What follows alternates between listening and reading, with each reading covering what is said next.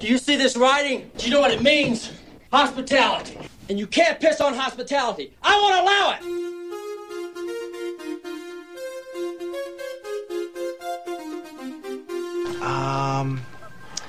I'm gonna need you to go ahead and come in tomorrow. Give my regards to King Tut, asshole.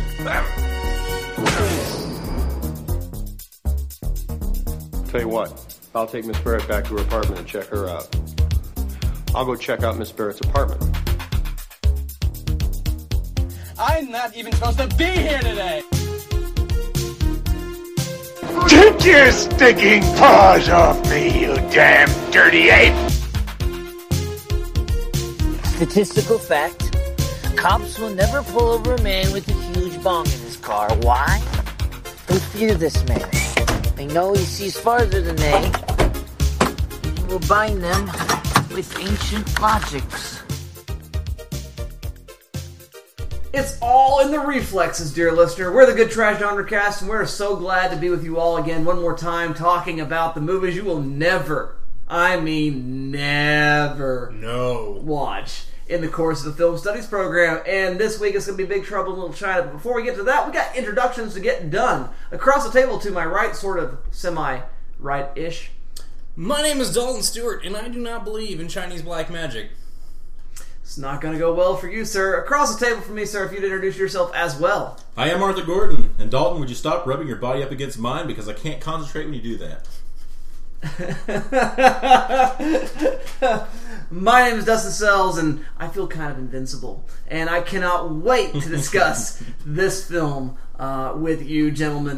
The movie in question is Big Trouble in Little China. This is an analysis show, not a review show. So that means we're going to be doing some spoilerific spoilerage towards the end of this program. Actually, towards the most of this program. But beforehand, we're going to give a synopsis and quick reviews. And if you want to give a look at the movie before you hear what we have to say, that's fine and fantastic. Otherwise, stay on and keep listening on. Let's begin now with a synopsis from the voice of the cinema himself.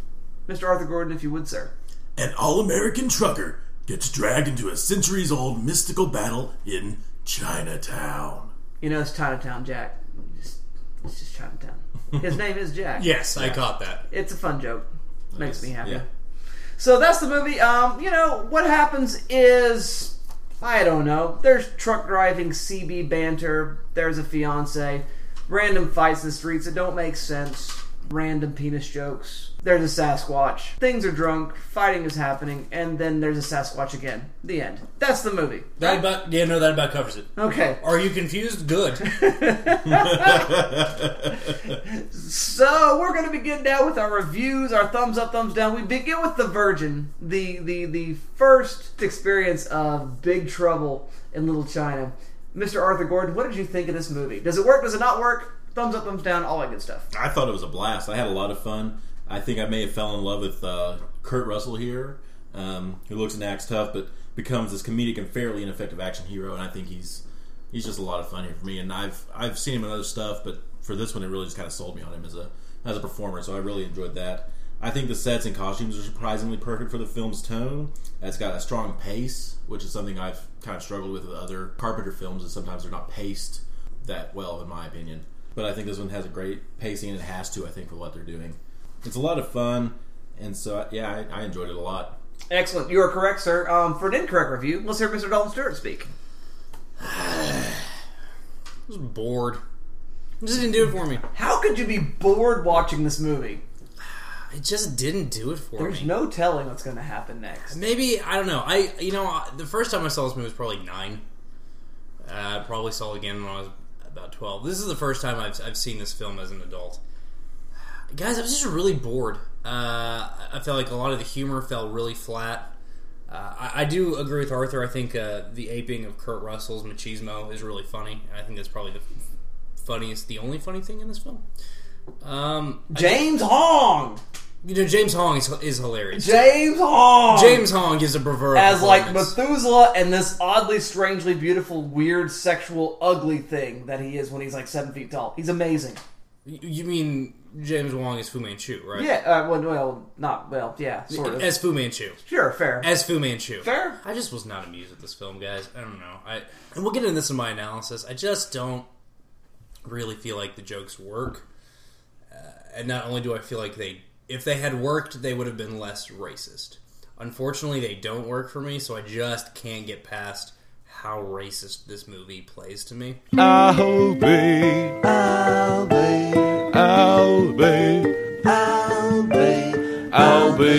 the racist dragon. It was just really hard for me to get past that, guys, and I feel like that really negatively impacted my viewing this film. I had fun in points. Obviously, Kurt Russell's awesome. He's always awesome.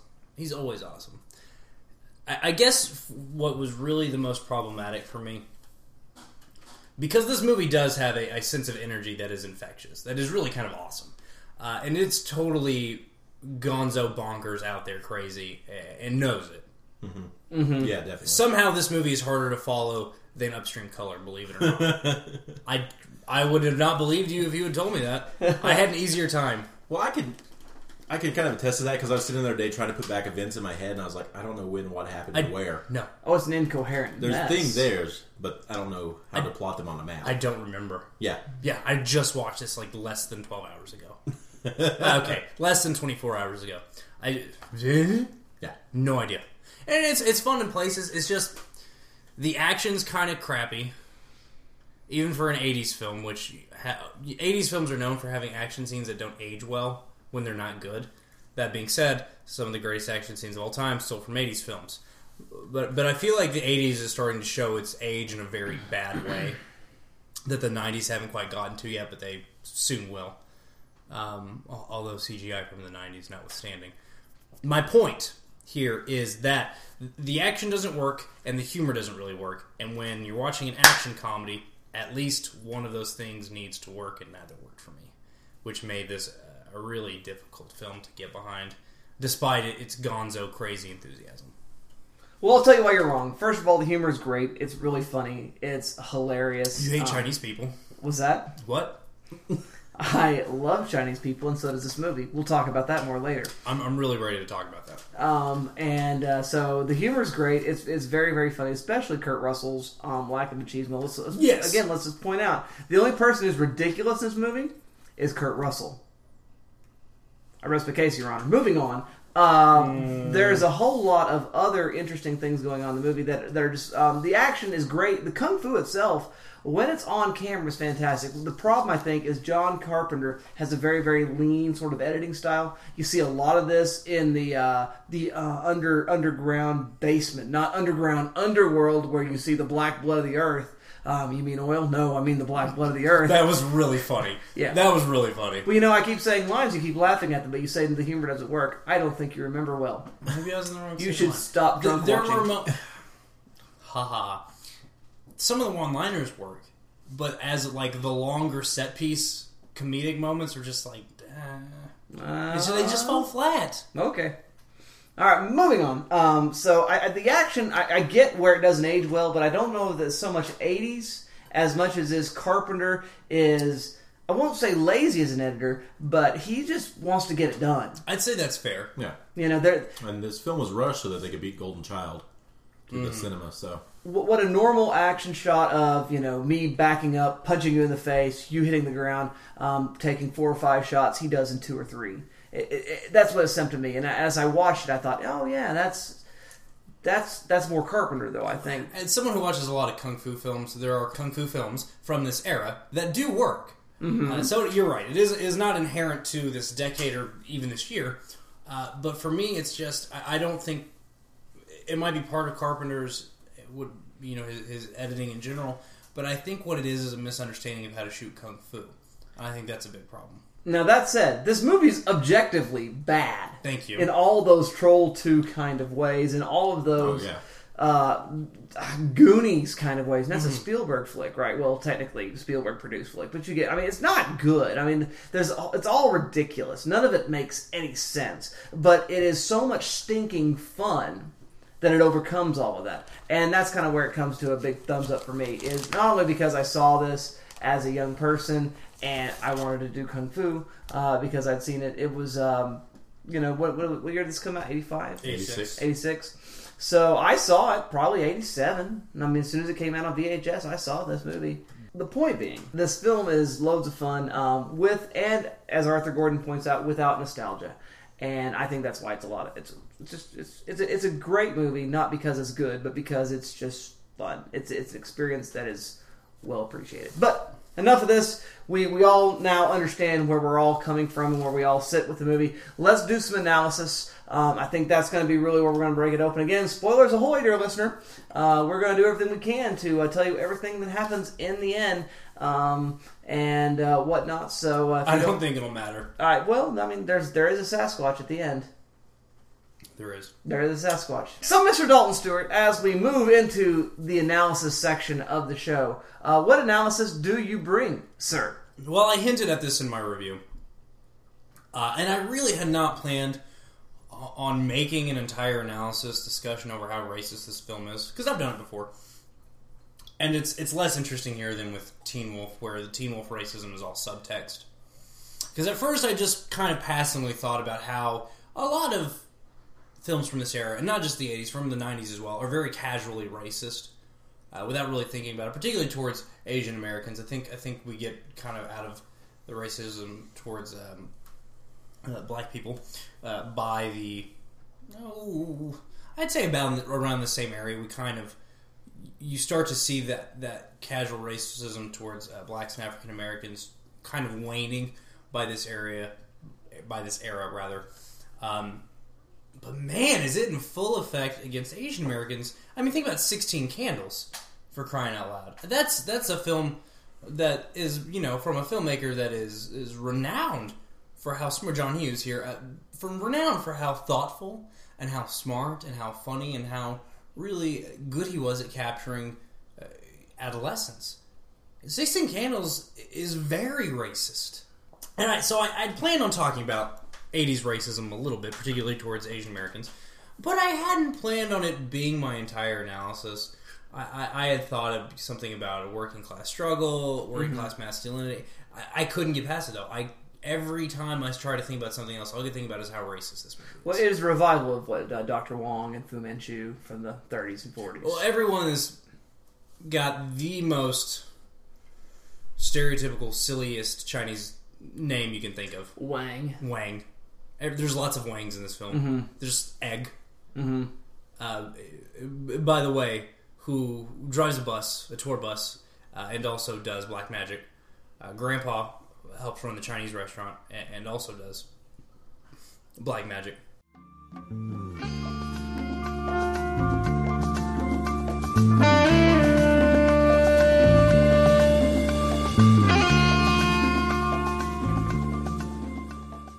Everyone knows Kung Fu.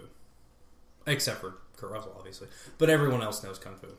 Because Chinese. Yes. They play dominoes in the middle of the street. Because Chinatown. And I just couldn't get past it, guys. I feel like it's not on purpose. I don't think it's on purpose. I think John Carpenter was trying to write a love letter to Kung Fu films and to Chinese cinema, because he's talked about how he likes Kung Fu films, and he's talked about how he had aspired to make a Kung Fu film of some kind. So I don't think it's intentional. I really don't. But it is. It's racist in the way that your grandma talked about how she has a lot of black friends before saying she thinks black people smell bad. It's racist like that. It's not racist on purpose. It doesn't mean to be. There's no malice here, but it is racist. Well, I think we were talking about this off air a moment ago. I think what he's doing is he's breaking a taboo, and then he's making Asian stereotypes in exactly the same fashion that contemporary Asian Hong Kong filmmakers were making Asian stereotypes for their films. And I think the difference here being that John Carpenter is not Chinese. So he's not allowed. No, because I feel like Quentin Tarantino is allowed to make Django Unchained. I feel like Tarantino is allowed to write and film himself saying the N-word in Pulp Fiction. The difference here being, there's never a B-plot where Jules says, "Hey Vince, can we go to Church's so I can get a 2-piece and a grape soda?" That is in this film. The Chinese-American equivalent is in this film. It's the inciting incident of the film. I gotta go to the airport to get my wife that I bought. Because I love her. But I bought her. I've been over here working. I slept on the floor of the Chinese restaurant. Now I own the Chinese restaurant. Again, if he had A, done it differently, or B, had been Chinese American, I think it would play differently. However, he plays it in a manner that I feel like Dustin's right, is meant to be tongue-in-cheek. Is meant to try and reclaim these things, and it just falls flat on its face for me. It really does. I don't feel like really any characters fleshed out because of these stereotypes, especially Kurt Russell. He's got a lot of fun stuff to do. If you're asking for fleshed out characters, I think enough. you may be speaking to the wrong movie. Fair enough. Interesting would be a better word. Because the Avengers doesn't have fleshed out characters, as we discussed last week, but they're all fun and interesting. I don't really care. Well, just because they have superpowers. If they didn't have superpowers, they would not be interesting. Everybody in this film has superpowers except for Kurt Russell. That's what makes them interesting. Kurt Russell's is super dumb. Well, that makes him interesting. His best friend's super good at Kung Fu. Raiden shows up. I mean, Kim Cattrall is unbearable. That's God, she's awful. And there's so many moments of, hi, I'm here to deliver exposition. I will also be in the corner for the rest of the film. See you later. Like, after the first time occasional karate chops. After the first time they go to Lopan's office, that's literally that entire scene. David Lopan, you mean the reclusive billionaire? Yes. Yes, I did.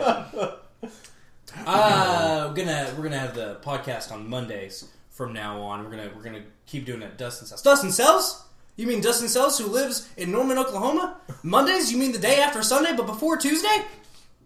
Yes, that is exactly what I mean. This forest is old. Very old. I have a lot of problems with this film. And Dustin's right. It is objectively bad. And I can see why people would think it was fun. I just didn't. It didn't work for me. I didn't care. Maybe a year from now, I'll watch this film with a room full of people, and I'll laugh so hard I throw up.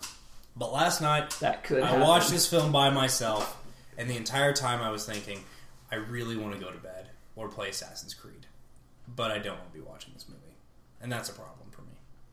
Fair enough. Thank you for that, Mr. Dalton Stewart, that racist reading of the film. Do chime in, dear listener, on the Facey Facebook and other means of social media. I think there's another one, perhaps, that we've heard of, Twitter. So chime in there and let us know. But, Mr. Arthur Gordon, do you have any analysis that you would bring? For me, Big Trouble is interesting in that it does a great deal in playing with and diverting the hero's journey.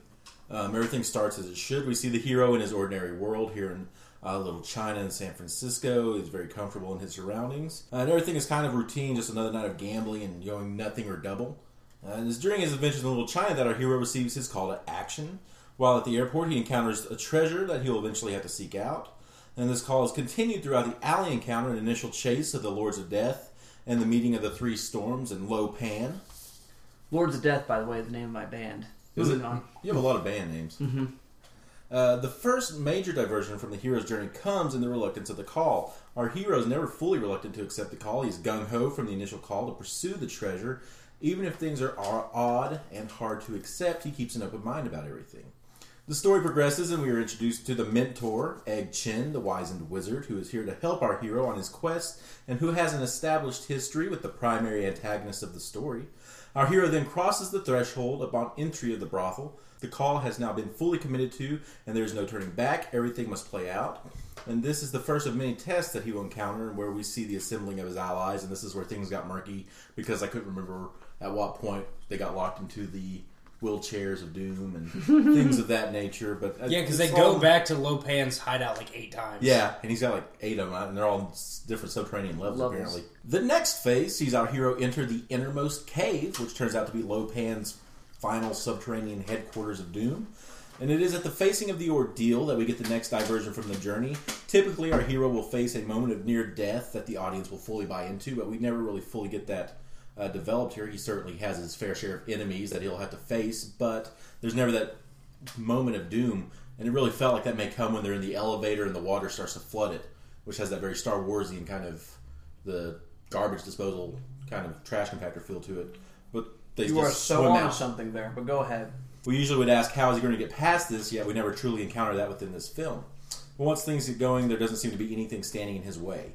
And once our hero interrupts the wedding ceremony, We see the sidekick recapture the sword or claim his treasure. This is the next diversion of the journey, as Jack, the sidekick, gets to claim his reward, but our hero Wang has yet to recapture his. And as the story progresses, the journey will continue to be skewered. This twist in the story moves our hero and his sidekick into the next step, which is the road back. Wang and Jack must now rescue Miao Yin and defeat Lo Pan. As the journey continues to be skewed, Jack defeats Lo Pan by simply having quick reflexes. His initial attack on Lo Pan misses, which is an attribute of his terrible hero ability, but he's able to counter Lo Pan just because he's got good reflexes somehow. That was quite a humorous disposal of the main villain. Oh, yeah. Made my day. Wang and Jack must now face off with Thunder and Lightning one last time before the resurrection and return stages. What was the third storm's name? Rain. Rain, Thunder, and Lightning. Okay. I didn't ever catch that. I was curious. It is within the resurrection stage that the hero emerges from the innermost cave. Wang and Jack do so, but upon their leave, they encounter the Lords of Death, so they must hop in Jack's truck and make a rough exit. The film finalizes us with the last step as the hero Wang... You said Wang has to make a rough exit. This is how this movie got written. The film finalizes with the last step as the hero Wang has returned home with the elixir, or, for our purposes, the woman Miao Yin. Jack returns also, and in the final twist of the knife, we see that the elixir he has truly returned with is the monster of Lo Pan's camp, a monster that will now stay with Jack until who knows when. Excellent. I like that Campbellian, Campbellite. I did enjoy that. He's been coming up a lot in the show lately. Yeah, we went a long time without talking about him, though. All the movies kind of do that. Yeah, that was good, though. I enjoyed that, Arthur. And I gotta say, Arthur, I totally saw the Campbell thing going in the entirety of the film as I was looking at it. I want to go at a slightly different angle. I want to go at it structurally with your Joseph Campbell, all the Star Wars reading in the background, and maybe answer some of the same things that Dalton was speaking about. Please do. As to the film's racism. This is what I was noticing. First of all, let's just talk about structural thing. This movie is Star Wars, and Jack is R2-D2. He is the incompetent sidekick who every once in a while gets something right. He's like R2 and 3PO all at one time. And so the entirety of the film is him muffing things along as being told from his perspective. Now, we know that Star Wars is based on a Akira Kurosawa film called The Hidden Fortress, which is told from the perspective of these two peasants. And there is a princess, and there is a samurai general who is doing all the protecting and rescuing and swordplay and whatnot, who are really the heroes. This is Wang's movie. It's Wang's fiancée that's missing. Now, there's a second fiancée girl, Kim Cattrall, semi-actress, that's also being played into this. I guess she's fully an actress, technically. Moving on. That is just being added, though, just to keep your Western audience in play. Really, it's all about Wang rescuing his fiancée. That's the entire movie. And Wang's Obi-Wan is played by John Wong, James Hong. That's not confusing. Yeah, we did that earlier. I said James Wong earlier. Yeah. I meant James Hong. James Hong, John Wong. Who are both awesome actors. Great actors. Loved him ever since Three Ninjas. Anyway, moving on. Yeah, they've both been put in some Shrek. He's got his own Obi-Wan, who is a magic man, who brings him the magic that helps him, unleash all the inherent abilities that he has within himself. He also has an Uncle Ben. So all of that, right, is at work. He's going to be the one that brings balance to the Force. A Wedge Antilles. Sorry, I got yeah, and they get stuck in the trash compactor. All of that. I mean, John Carpenter is making Star Wars, right? He is making Star Wars inside of a kung fu comedy. Now, what's amazing about that is he's doing this and using Kurt Russell as the first bill and the first name to, it would be like if you titled Episode 4, A New Hope, actually, The Adventures of C-3PO.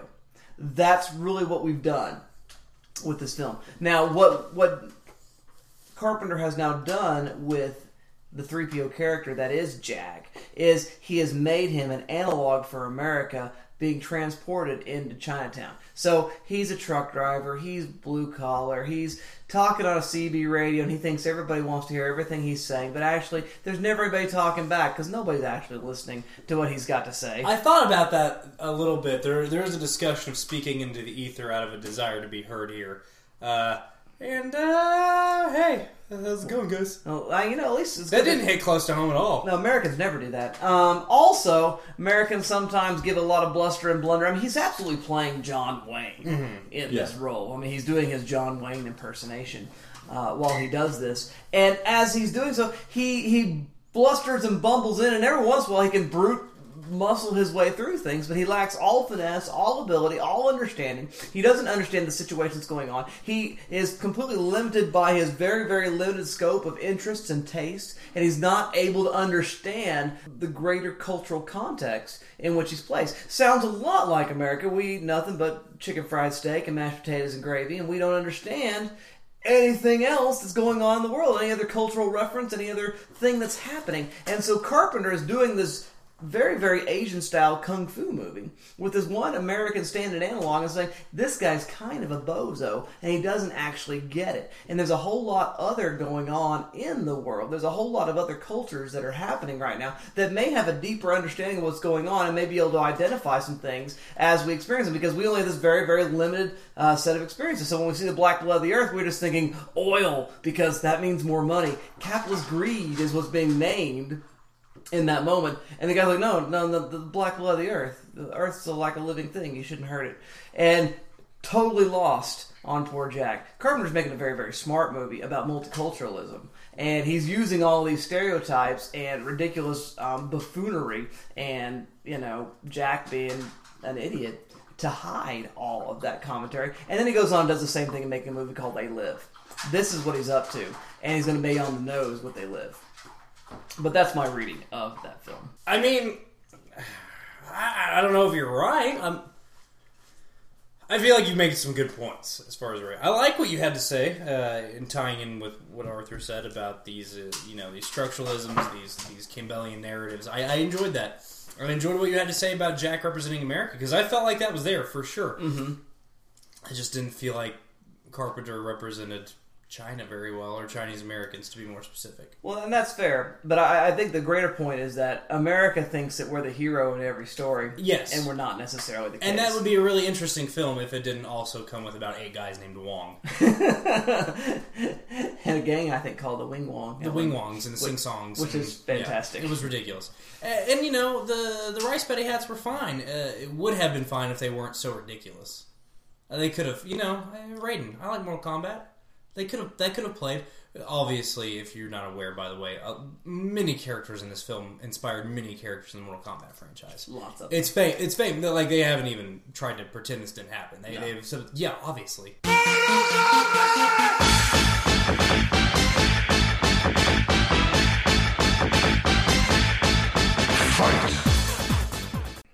I don't know, doesn't I like what you said. I think what you're saying whether about or not it actually forgives the use of the stereotypes. I think what Carpenter's doing with America is there, and I think that works. Because I picked up on that. I thought that was amusing, and I liked that. How you've talked about it justifying the use of stereotypes, I feel like is interesting. I don't think it does, though, I guess. I like your analysis. I agree with it to an extent. I think we remain at loggerheads this week, which is pretty rare. That hasn't happened in a while. Happens all the time. I just don't say anything because I hate you, jerk. No, it's not true. No, I think it's fair, Dalton. I mean, this is a polarizing film. I mean, just to begin with, every bit as much famously, in fact. Yeah, famously polarizing. Ebert hated this movie, which is a good sign that you should love it. But that's a whole sometimes whole nother conversation. He didn't like that one movie I'm not allowed to talk about. That's true. We're gonna move on and give our final verdict: shelf or trash, else or instead. I ask you, Mr. Arthur Gordon, what say you, sir? I think I can see this being on my shelf, especially the Blu-ray with Carpenter and Russell commentaries involved. What? And, I'm not usually big on action films, but this, the blend of the comedy and the fantasy, I think it's just a lot of fun for me, personally. It's absurd and it knows it. And I'd say you have to watch this with Taken. I think it pairs really well. I mean, you got the human trafficking kind of thing going on. I'm not Irish. Who told you I'm Irish? That's a lie. Where's my daughter? Liam Neeson cracks me up. That's how he gets rid of his accent, is growling. Yeah. I love it. I love Liam. Then I think you watch it with Die Hard. It should be a lot of fun because you see Kurt Russell running around his wife beater for a while, and you can pair that with Bruce running around in his wife beater. Yeah, correct. And then for the second week in a row, I think you watched this with Star Wars, the original trilogy. Yeah. I think it's all over this film, certainly. Thank you for that, Mr. Arthur Gordon. Dalton, what do you say? Shelf or trash, else or instead? I can't trash it. There's too much cult following for it. I'd feel bad. Stream it. Because when I trash a film, I think that means it shouldn't exist. And you shouldn't watch it. I feel like you should watch this. It's got a big cult following. And I like John Carpenter as a rule. I like his films. And I get why people probably liked this when it first came out. So stream it. I don't know. If you think you'll be into it, check it out. But I can't recommend it, personally. Instead, I would recommend the very first Carpenter film we did for this. The very first film we did for this show, which is also Carpenter's first film with, and that is Assault on Precinct 13. I'm sorry, it's the second film. Dark Star was his first one. We made that mistake on that episode. Yeah, we did. It's his first film, and we're corrected immediately. Thank you, dear listener. Yeah, it's his first film with his name above the title, Assault on Precinct 13, which is a much better commentary on race and a much better action film. So watch that instead. I would also recommend The Thing, which is a much better Kurt Russell, John Carpenter team-up. In fact, I'd say it's their best team-up. In fact, I would say go watch The Thing right now, because it's one of the best sci-fi films and one of the best horror films ever made. Finally, if you want some distillation, I'd say, of Chinese tropes and culture into a really, really, really bad kung fu movie, watch Mortal Kombat, because it's way more fun than this. Mortal Kombat is awesome. Guys, that movie's really good. No, it's not. It's objectively terrible, but it's really fun. It's more fun than this film, and the fight choreography is a lot better. And so is the fight editing. Go watch Mortal Kombat. I love that movie. And also, there's, Shang Tsung's been in both films, so... There's that. God, if James Hong had been in Mortal Kombat, that would have been awesome. Alright guys, thanks for that. What I would say is this is a shelfer, but it's only a $5 Walmart bin shelfer. I mean, in my opinion. I don't think you want to put a lot of coin down on this. I had the VHS copy and I wore the tape out. I mean, I loved it when I was a kid. And it's a great movie in that it's fun. I mean, not great that it's good because, as we've said, it's objectively not very good. So definitely shelf. What I would say you ought to watch in addition to this is you ought to check out The Hidden Fortress, the one that started it all, with this whole idea of using the fool and the jester as the lens from which you look at the action rather than the hero. I think that's very, very interesting just at the get-go. Also, you should check out John Carpenter's They Live, just because it's more that political commentary that he's doing. But it's much more on the nose and obvious. And awesome. I have come here to chew bubblegum and kick ass. And I'm all out of bubblegum. And so those are my recommendations for how we would pair this fine piece of cinematic history that you will never, ever see in a film studies course. Not a chance, unless Dustin teaches it. That's good trash. That's what I'm going to say. It's definitely good trash. Now, let's do what we do, though, and give the listener opportunity to respond through various and sundry means of social media. Arthur, do you know anything about that? We've got a couple of places you can put your feedback. You can email us a good trashgenrecast@gmail.com. Goodness, Arthur. Does it involve a needle in your arm? An orgiastic stabbing? I love needle. I love needle. Pricking me. The other that was a weird scene. Is you can find us on Facebook, facebook.com/GoodTrashGenreCast. And other than Caleb Masters telling me that I need to buy a PS4 so that I can join the ranks of him and Dalton and all of those who are gaming on that system so I can play Arkham Knight when it comes out, we have no feedback. And so I will send it to the other medium of social media. I'm sorry. What was that? That'd be you. I don't... What are you saying? I don't understand. What are you saying to me? That there's another medium of social media. Oh, that!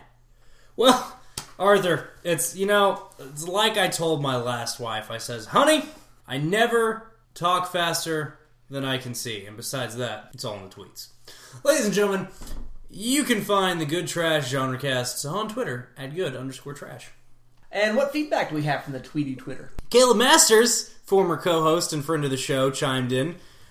He said he had a... I'm not quite sure what he meant by the T-team. But he said the T-team. Oh. I don't... Oh, the trash team, the A-team. I got it. Okay, he called us the T-team. Thanks, Caleb. Seductive Heroine, he goes with Buffy. Anti-hero, Blade. And Demigod, Wonder Woman. Fight Twihards, Vamps, Greek Myths. Also, frequent contributor to the Good Trash Genre Cast, Brigham Cole gave us this lovely, lovely True Detective Law & Order. I forgot what Law & Order was for a second. Law & Order opening credits remake. It's funny. I retweeted it from the account. You should check it out. And finally, we were once again featured by Deus Ex Media's Follow Friday. So thanks to that other local podcast. We also got a lot of tweets and or retweets and favorites from the people out there. So mucho gusto, friends and comrades of the show. We appreciate you keeping it alive, keeping love alive. Dustin Sells, where else can the Good Trash Genre Cast be found on the interweb? Of course, you can always find us at goodtrashgenrecast.podbean.com. That's our main hosting site where you can find us. There's obviously a comment section there. Also, you can follow us if you want to create your own Podbean account, which means you don't have to podcast. You can just subscribe and listen to all your favorite podcasts from Podbean. Also, we're available on Stitcher Internet Radio. We're very, very proud to be part of that. And also, something called iTunes, which apparently is a thing that people do. I don't know. I've never heard of it, because I live under a rock. But those are all available to you. And finally, a social media means would be Tumblr. We're at goodtrashgenrecast.tumblr.com. There are pictures and pretty things to look at there, and sometimes less pretty things, and occasionally an article that's smart, and sometimes ones that are dumb. But it's always fun to see, and you can tumble with us there on Tumblr. Time to play the game. Time to play the game! Now, let's move on and play our game. This is one of many team-ups between the great John Carpenter and the great Kurt Russell. And we want to talk about our favorite director, starring actor, actress, team-ups, and in cinema. And so that's going to be the game. We're going to talk a little bit less about movies in particular and more about these sort of team-ups where there are these multiple recurring performance and director roles. And I ask you first, Mr. Arthur Gordon, what do you say, sir? Just going down the list, I would say instantly DiCaprio and Scorsese. I think they do a lot of good work together, specifically Wolf of Wall Street most recently, which probably showcases one of DiCaprio's best, if not his best performance to date. I'd say next, Sam Jackson and Quentin Tarantino. I think when Jackson's in a Tarantino film, he's not just chewing scenery. He's actually doing his job. When you absolutely, positively got to make everyone in the theater laugh, except no substitutes. Next, I'd say Chris Nolan and Michael Caine. I like when they work together. I think it's a lot of fun. I'm sorry, who was that? Michael Caine. Thank you. Next, Johnny Depp and Tim Burton. The early stuff, maybe not so much the later stuff, but definitely those. Ed Wood is up there, and Ed Scissorhands are both really good films. I like Steven Soderbergh and George Clooney, Ocean's 11 shout out. And finally, Hitchcock and the multi collaborations therein. Cary Grant, Jimmy Stewart, the list goes on. Watch that through that window over there. That's what I got for you, gentlemen. Well, thank you very much, Mr. Arthur Gordon. What do you say, Mr. Dalton Stewart? Well, I also went with Marty Pills, but I thought a little bit more of his pairings with De Niro. Although, obviously, I thought about his pairings with DiCaprio. But he's definitely one of those directors that I think has muses, to be sure, and switches every couple of decades. But, man, talk about some good work with De Niro. Holy God. Man. Woo! Also, I'd like to talk about Clint Eastwood and his team-ups with himself. I don't think he was ever better than when he directed himself, and I don't think he's ever been a better director than when he's the star of the film. That's valid. Yeah, except for Mystic River. Finally, you know what? I don't care. I'm going to do what I want. You know what I want to do? I'm going to break some rules. Bottoms up. Because I've been good for a while. So we're going to talk about David Fincher. Now that rule is in effect, so I don't bring him up every episode. But you know what? I've been good. I mean, what am I going to do? Talk about, two of my... just ignore two of my favorite films from the 90s. Probably my two favorite films from the 90s. That just so happen to feature the same actor-director team-up? No, that would be silly. So I'm not going to. Seven and Fight Club are two great films that deal with a lot of the same issues and themes, and both are dark and funny in places, one being darker and one being funnier, obviously. But still, I just feel like those two really launched each other into the best phases of their careers. Like they helped put each other on the map, and that's what I think a team up is about two artists coming together and getting the most out of each other. I also do want to point out a couple others that I've been thinking about, though. That would be Wes Anderson and the Wes Anderson Players, as I like to call them. Fair enough. There are some directors that I don't think just any actor can be in their films, especially writer-director. I almost said duo, singular. A writer-director, a man-woman that does both. I don't think every actor can work with every writer-director. I don't think everybody can pull off a Tarantino movie, and I don't think everybody can pull off an Anderson movie. I think it takes a very specific actor with a very specific comedic sensibility. And the Wilson brothers, Murray, a whole host of other people, really just make Anderson's films more than what they appear on the surface. This kind of kitschy, smarter-than-you comedy. When in reality they're very smart, but also very heartfelt, very emotional, very, very deep meditations on human emotion that are also exceptionally funny, like really funny.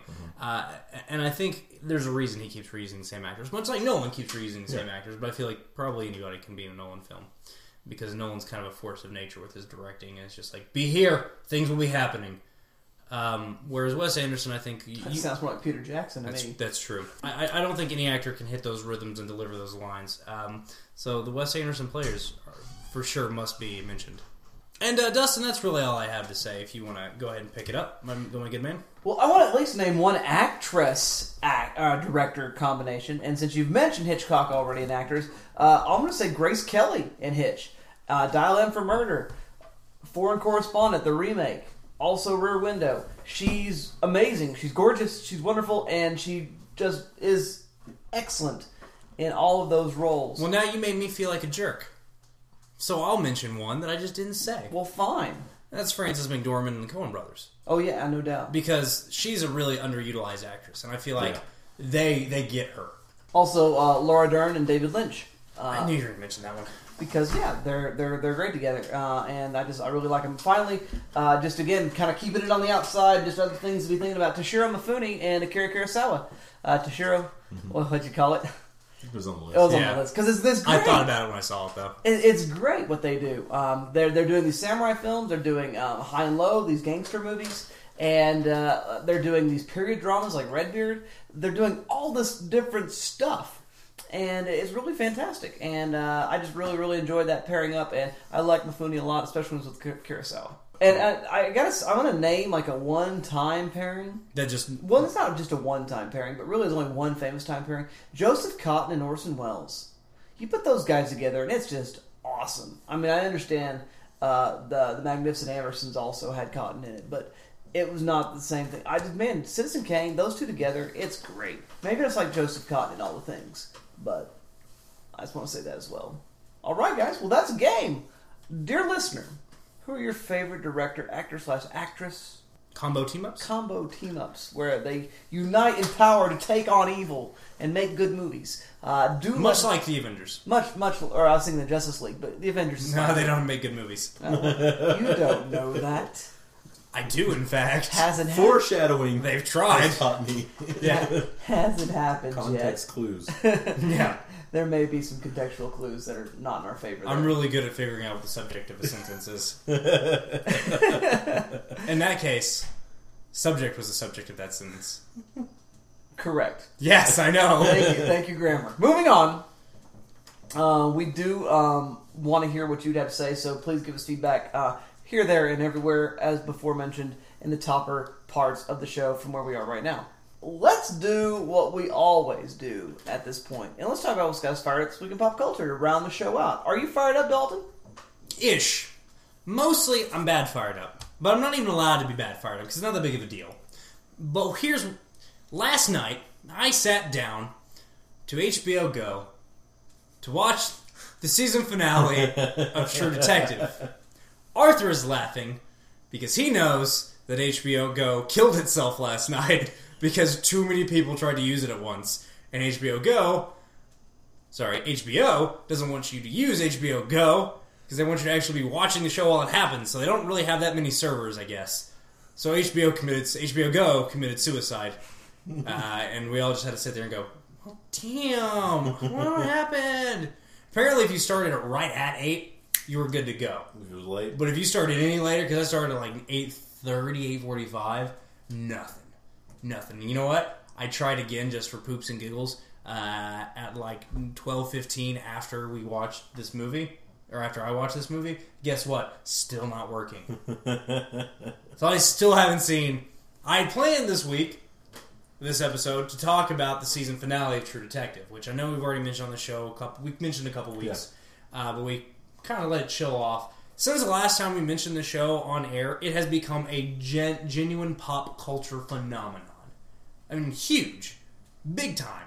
It has crossed into that Mad Men, Breaking Bad, Walking Dead, Sopranos, Lost threshold, where even if you don't watch the show, you probably will get the parodies, you will get the references, just by virtue of being alive and paying attention to popular culture.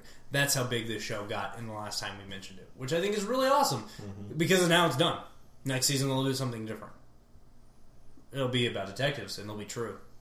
So it'll be something more anthology-wise, like yes. American Horror Story? Yes, like American Horror Story. So more McConaughey and Woody Harrelson? No more. No more. No mas. No mas. That's how they're going to get those big-name actors, is say, hey, you only have to work for 8 months, and then you go back to doing what you want to do. Making the big movies. Which is how they are going to continue to get big actors, I suspect. My dream cast is Jake Gyllenhaal, because he was that awesome as a homicide detective in Prisoners, as the Rookie, and as the wizened, I'm too old for this shit partner. I'm thinking somebody in the neighborhood of a Josh Brolin, of a Nick Nolte. Nick Nolte. There's a huge gap. Hold on, sorry. Nick Nolte 20 years ago. Okay. Sorry. And Nolte on his A game, not when he's been on the sauce. When he's on his A game, which is just a little bit of the sauce. I got nothing to say. You looked at me earlier and you say something. No, but somebody like that. Also, I could go for your Denzels. I need somebody from 40 to 65 to really round that pairing out. But man, I love this show. I really do. So I don't really have an opinion on the final episode because I haven't seen it yet. I'll probably tell you next week, but I didn't get to watch it. I did pick up this app that's been popular with the children, the street youths, called Snapchat. Guys, it's so much fun.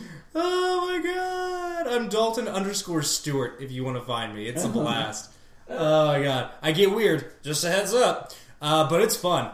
For those of you who don't know, Snapchat was created for basically illicit purposes, where you can send somebody a picture that only lasts for 1 to 10 seconds and then it's gone forever, or a video they can only watch once, and it's gone forever, unless you save the thing you send to your phone. You can screenshot it, but it alerts the other person. So it's meant for really weird things to send to your friends, or just short picture messages. But I use it to send my friends really weird things, and it's a lot of fun. For instance, I took a picture of the playground at my apartment complex, and with the caption, "This is where I go to meet girls at the apartment." Hilarity ensues. It's a blast. It's a lot of fun. I also have started watching the second season of Hannibal. Brian Fuller's Hannibal on NBC. Man, it's good. I totally flipped a switch on it. That's what I like. I like a show that keeps it fresh. Hannibal did that. Totally did not do what you expected it to do. By the end of this season, I think they'll get back more into what you expected them to do, which was work towards a season that adapts Red Dragon. But man, season 2 just totally flipped things on its head, totally subverted what you know about the characters in this universe, and opens with a super awesome fight scene. So yeah, check that out. But I've been talking about Hannibal for a year now. You guys know that I like it. You should like it too. And that's what's got me fired up this week in pop culture. Well, thanks, Dalton. Arthur, you fired up too? Yeah, well, no. But I do really like Hannibal. Yeah, it's good, right? I'm about halfway through, a little over halfway through season 1, and I'm loving it. I've seen season 1, and I think it's great. Do they stream the new episodes on the Amazon Primes? You have to pay for them. Okay. Well, they're on Hulu. They're on the Hulus for free. Otherwise, I watched Sin City: A Dame to Kill For's trailer and kind of feel mad about it. I'm not too as excited as I was hoping to be, but maybe a bit of fun. Back to you, Dustin. I'm not especially fired up in pop culture. I mean, it is popular, it is culture, it is something people know about. I'm reading the original Arthur Conan Doyle Sherlock Holmes stories right now. Oh, cool. And they're kind of fantastic.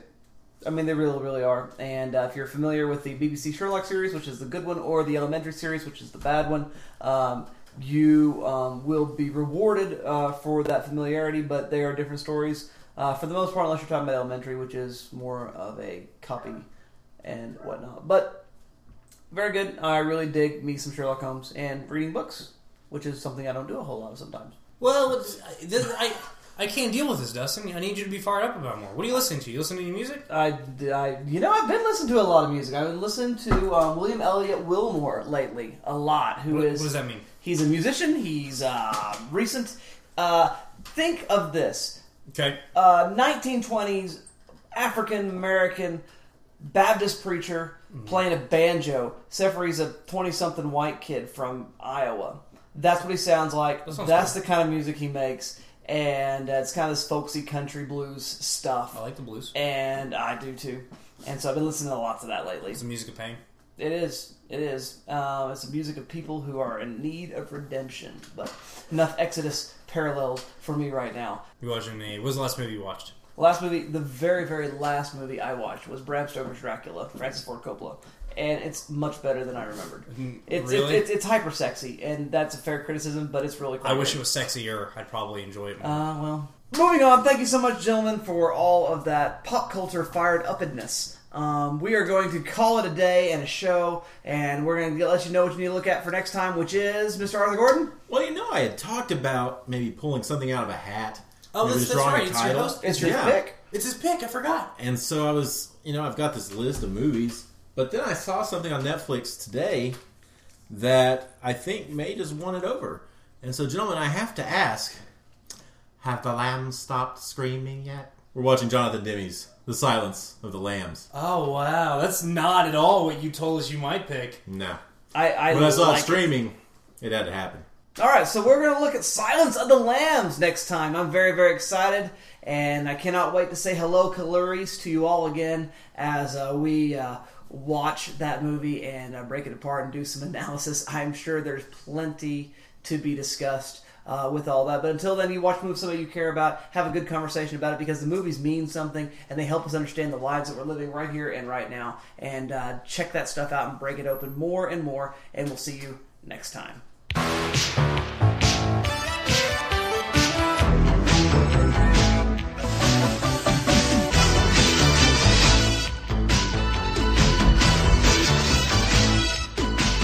You can feel the wind is rising, baby, now the truth is here. Out of the darkness coming, baby, all the things you feel. We'd better run. Run into the mystic night. Run until they take us away. Take us away. Take us away. Big trouble in Little China. You can feel the thunder moving, baby, like an evil tree. And there's nothing in the world to save us, baby. Nothing's as it seems. We better run. Run it through the mystic night. Run until they take us away.